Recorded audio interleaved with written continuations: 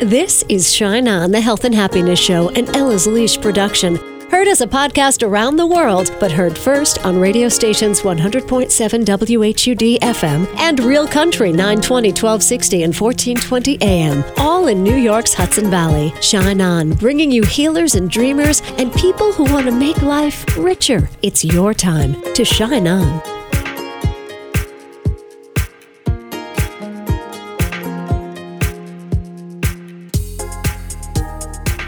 Hi, it's Casey. Thank you so much for tuning in to Shine On today.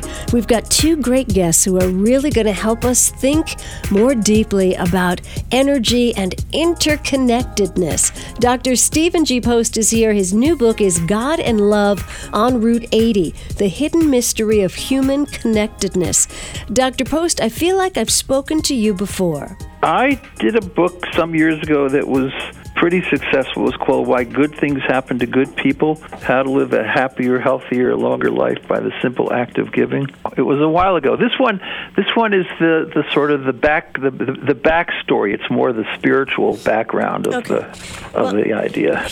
I want to hear all about it, and here's where I have to start. And it's in the praise for God and Love on Route 80. When Deepak Chopra says of your book, Stephen G. Post, in this highly readable and deeply profound book, shares his journey to that which is whole, holy, and healed in all of us. Beyond the secret passages, the dark alleys, and ghost-filled attics of our individual conditioned and separate minds, there is a single, infinite, boundless awareness that differentiates into all observers, all modes of observation, and all objects observed. We can call it Ein Sof. I've never heard of that. I hope I pronounced it correctly. Brahman, non-local mind, God, Allah, or the self. Transcendence to this domain is the experience of absolute love and spontaneous creativity, intuition, insight, and higher vision. Stephen G. Post, did Deepak hit the nail on the head with this one? Oh, he sure did. He's talking about what many refer these days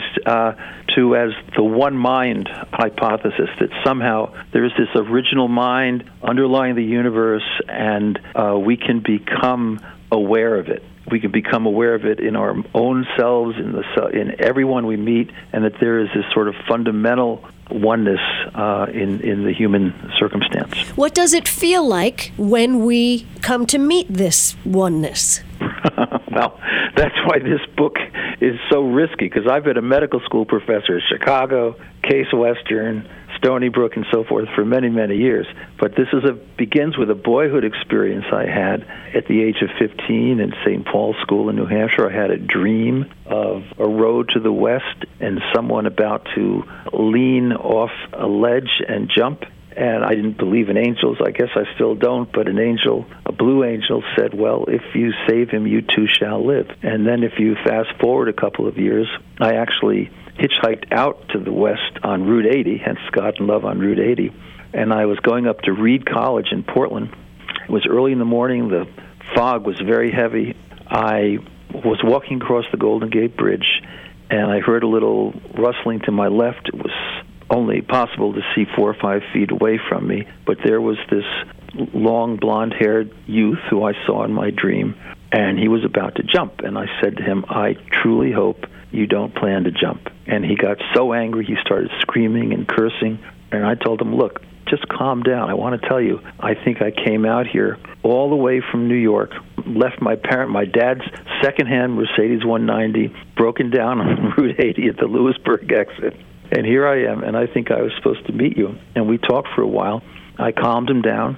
I asked him to walk on my side of the railing, which he did.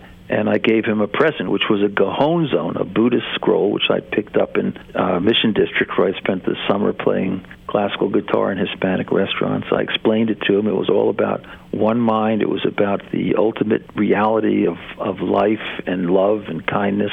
And I said, if you take this, walk down the bridge, walk south on the bridge, you can go to my cousin George Lamont's place. I gave him a note.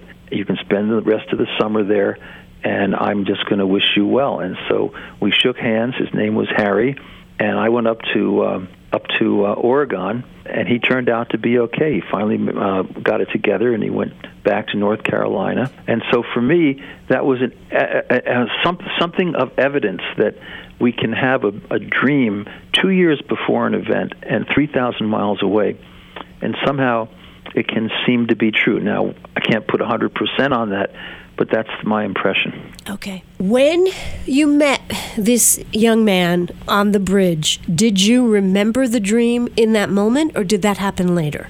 I remembered it intuitively in the moment, and as I walked north on the bridge, and especially as all the clouds disappeared, which actually happened in the dream too. Suddenly it was all bright blue.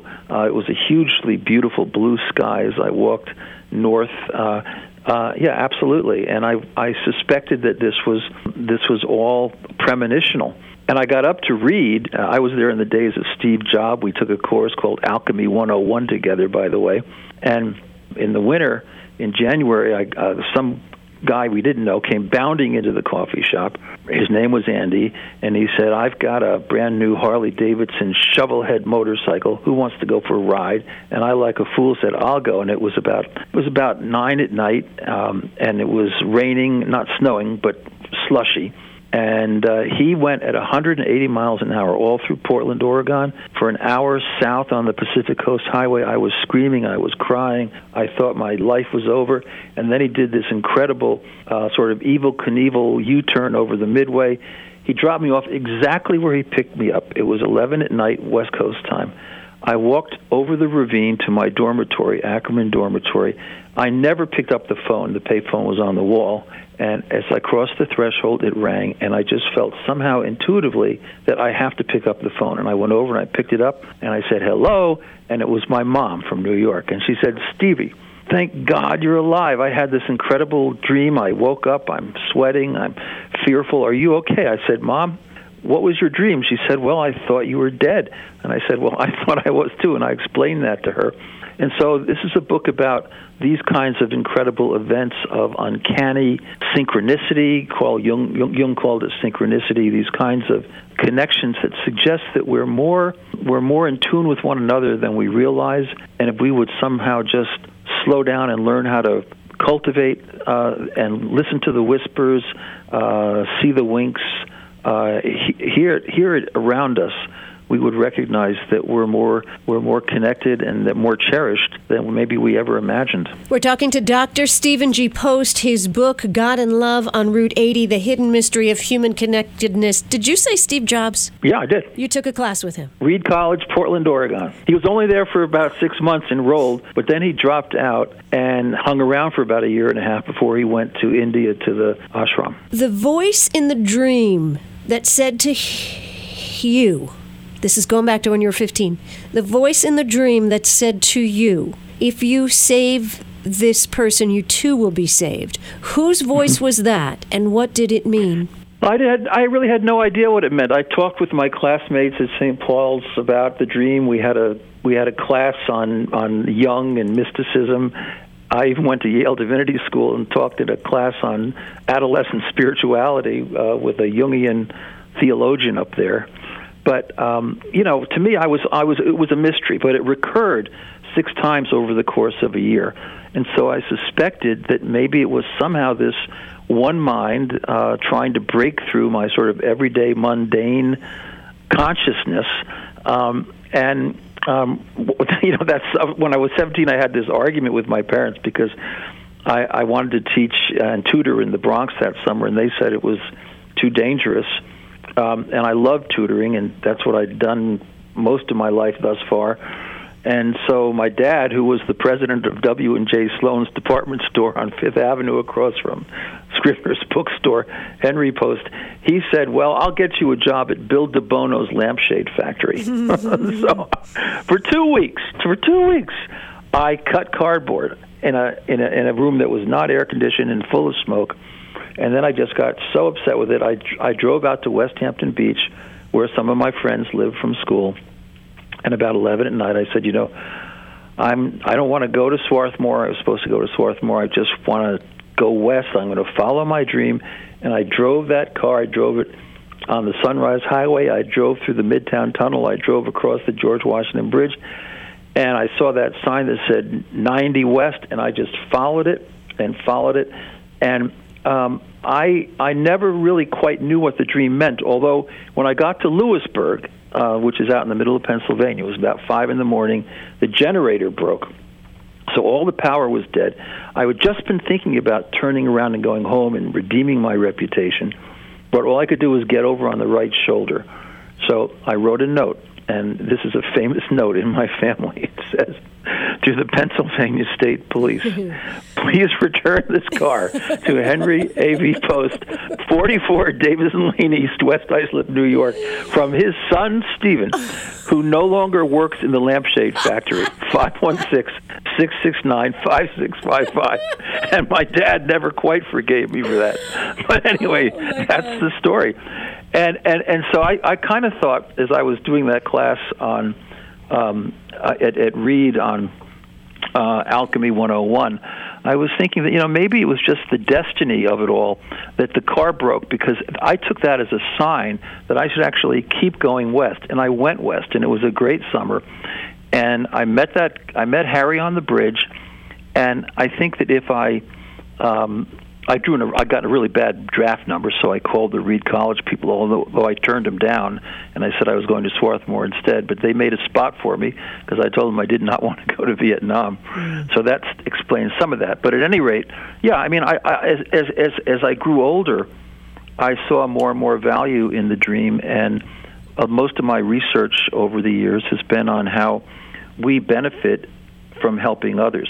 So hence, why good things happen to good people, how to live a happier, healthier, longer life through the simple act of giving, and a lot of things on Give and Glow and all these kinds of books and articles and science and so forth that I've been focused on because somehow or another that dream shaped my life. I find this part interesting, and maybe I shouldn't get hung up on this part. The part where it says, "If you save him, you save yourself." I mean, the dream sort of feels destined that you were to save him. Was there another option? I mean, is there another parallel universe where the ending was different? How do you feel about that? I don't think that things are completely predetermined, but I believe in guidance, and I believe in synchronicity, and I believe it was up to me. Eventually, by the way, I dropped out of the University of Pennsylvania PhD program in immunology and went to the University of Chicago Divinity School to study shamanism with Mircea Eliade and to study with Joseph Campbell on journeys and so forth. So I believe that there's personal responsibility, that it's not all predetermined. But on the journey, you have to have faith in the journey. You have to step into the journey, and you have to encounter the people you meet as if somehow that's intended. And so all throughout my life, wherever I've been, I've always felt that way. I don't really make my life. I respond to what comes into my path. And that event on the bridge, I think it was meant to happen, but I had to be there. I had to respond to it. I mean, I could have not gone west on Route 80. I could have gone home, and I could have had a much more ordinary summer. Oh, my goodness. I wish I could speak to you all day, but we only have a few moments left. And I think, well, first, everyone, put this on your reading list this summer, God and Love on Route 80, The Hidden Mystery of Human Connectedness. I love what you say about, saying yes to the people you meet on your life. Trust the journey. If someone's in your life, they're meant to be there, even if they're annoying you, I guess. What can you tell us as a takeaway thought as to how we can reach out to this hidden mystery of human connectedness? Okay, so guess what? I'm going to quote Eleanor Roosevelt, Casey, because she's one of my favorites. I didn't see that one coming. Okay. She said, "The future belongs to those who believe in the beauty of their dreams." And if you have a mysterious dream one day and you doubt it, and that's reasonable, but somehow there's a little voice in the back of your mind that says, this could be guidance, this could be true. Maybe it is. And if you're in a situation like that, sometimes you want to follow it and that'll change your whole life, and it certainly changed mine. Are dreams the only way that we can find the connectedness, or are there other signals along the way? Oh, absolutely. Other signals. Just the uncanny moments when somehow or another you've been worrying about something, just the perfect person out of the blue with the perfect thought, the perfect response, just kind of shows up in your path. That's what Jung called synchronicity. He called it uncaused causality. It's not normal cause and effect. It suggested to him that there is this cosmic consciousness, and it cherishes us. We are part of it, and we are able to connect in these crucial moments under the power of love. Dr. Stephen G. Post, God and Love on Route 80, the hidden mystery of human connectedness. I want to do a retreat weekend and just have everybody talk about these wonderful synchronous moments that have happened in our lives. We're going to have to do that one day. But hold this thought about how the energy pings around the universe.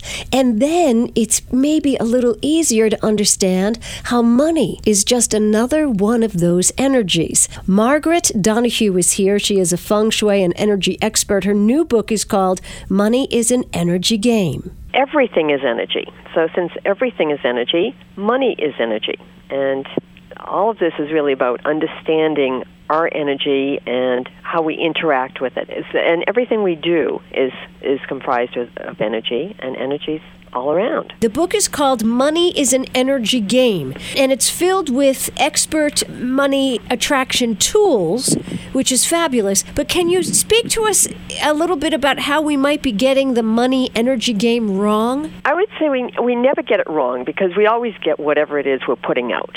So the question might be, how do you want it to be different? So if you want to be more abundant or more prosperous, then it really is learning how to play that game differently. And a big part of it is we're often blocking ourselves. We're blocking our own energy, or a clean flow of energy, by the thoughts we're thinking, stories we're telling other people, the way we're interacting with events all around us. Tell me that right there. You've used interacting now twice. What do you mean when you say by the way we're interacting with events? What does that mean? Posting negative things on social media. Oh. That's a big one these days. Responding to negative stories with, a spiral down, versus you can hear the news and interpret it a different way and begin to spiral up. Take a positive outlook on it, or look at how you might shift a situation rather than being sucked in by a situation and spiraling down. Oftentimes, say gossip. Gossip goes around, and you might tend to agree with it and then add to it.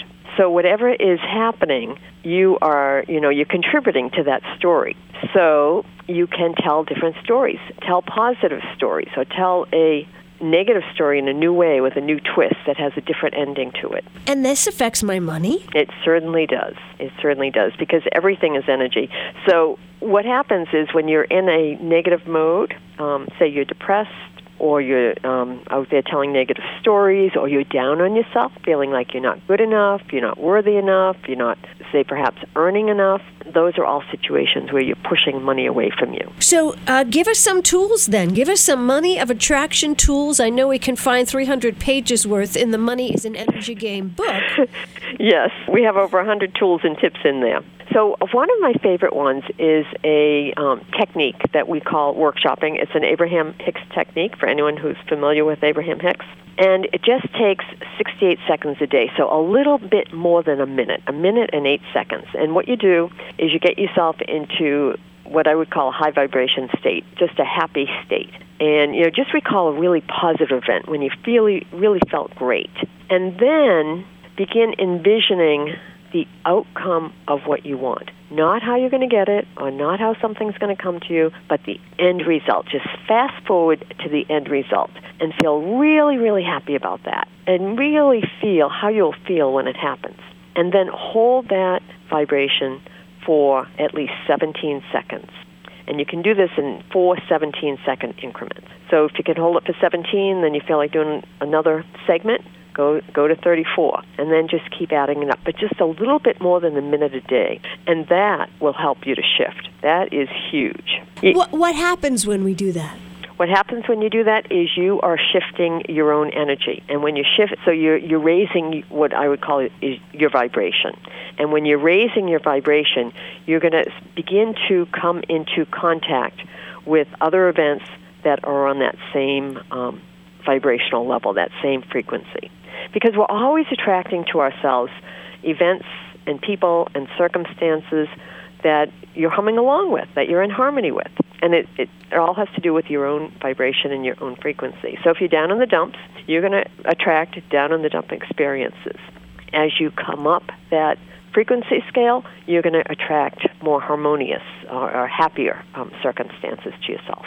And money, it doesn't have to come in the form of cash. It can come, money, it's really about prosperity, and it's about blessings. So somebody could give something to you. You could win it. You might get a discount somewhere. All sorts of things. But amazing things will happen once you start switching your energy and you focus on being happier and healthier every day. Okay, what are some of your practices? What do you do every day? One of the things I did right before speaking with you is I sat down and I meditated for 40 minutes, and then I did a little bit of Tai Chi to loosen up my body and get my own Chi going. I eat really good food, so I've been cooking a lot. I try to bring in high-vitality food, which is organic and fresh. So these are all things that help to keep me in good spirits. So it is time to make this shift. And you used, for Money is an Energy Game, many feng shui techniques in your encyclopedia of money attraction tools. Give us some feng shui tips we can take away with us today. Could you please? From the Western perspective of feng shui, we use a symbolic map called the Bagua, and this has 9 life areas. So there is one area that's associated with wealth, prosperity, and abundance. It is the back left corner. So it's the back left corner of your house from when you come into your house, the main architectural entrance. It is the back left corner of every room. It's the back left corner of your studio. It's the back left corner of your land. And so this back left corner holds energy for prosperity. So you want to make sure that the chi is free-flowing in there, that you take away any clutter. Clutter blocks energy. So that is one of the first and foremost things that you can do to shift the money vibration in your life, is go around, in addition to your wealth area, go around your whole house and just alleviate clutter. Clutter is anything that you don't like or you don't use, because it bogs your energy down. This time of year, give your space a good spring cleaning. Really spruce it up. So from a feng shui perspective, your space is a mirror of your inner self.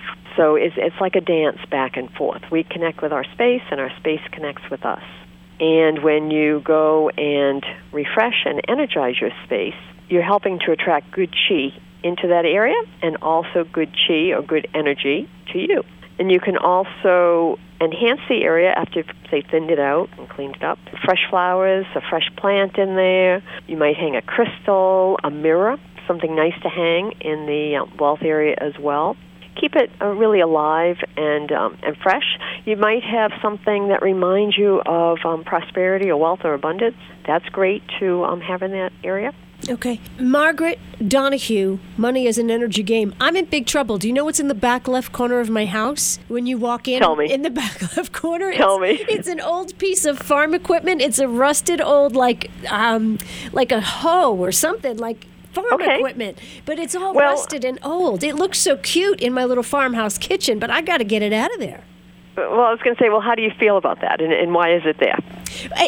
Because I've got this farmhousey thing going on. It's my new look. And my neighbor was moving, and he had it out on the front lawn, and it was all rusted, and I was like, that's cool looking. I'll put it in my kitchen.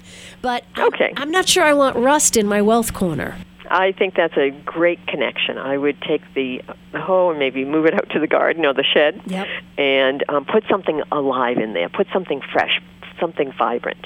Oh, good. Something that reminds you, brings in vitality, bring in, fresh fruit, fresh vegetables, that sort of thing. All right. So the back left corner of your home, of every room, the back left corner of every room. The back left corner relates to prosperity. Another thing I would always recommend is pay attention to your front door. Have a great front entrance. So you want, because the front door is the most important part of your home and your space, and even coming into your business, because this is how you attract chi to you, or energy to you. So you want that front entrance to be open, to be as spacious as you can. It helps to have a wavy path going into it.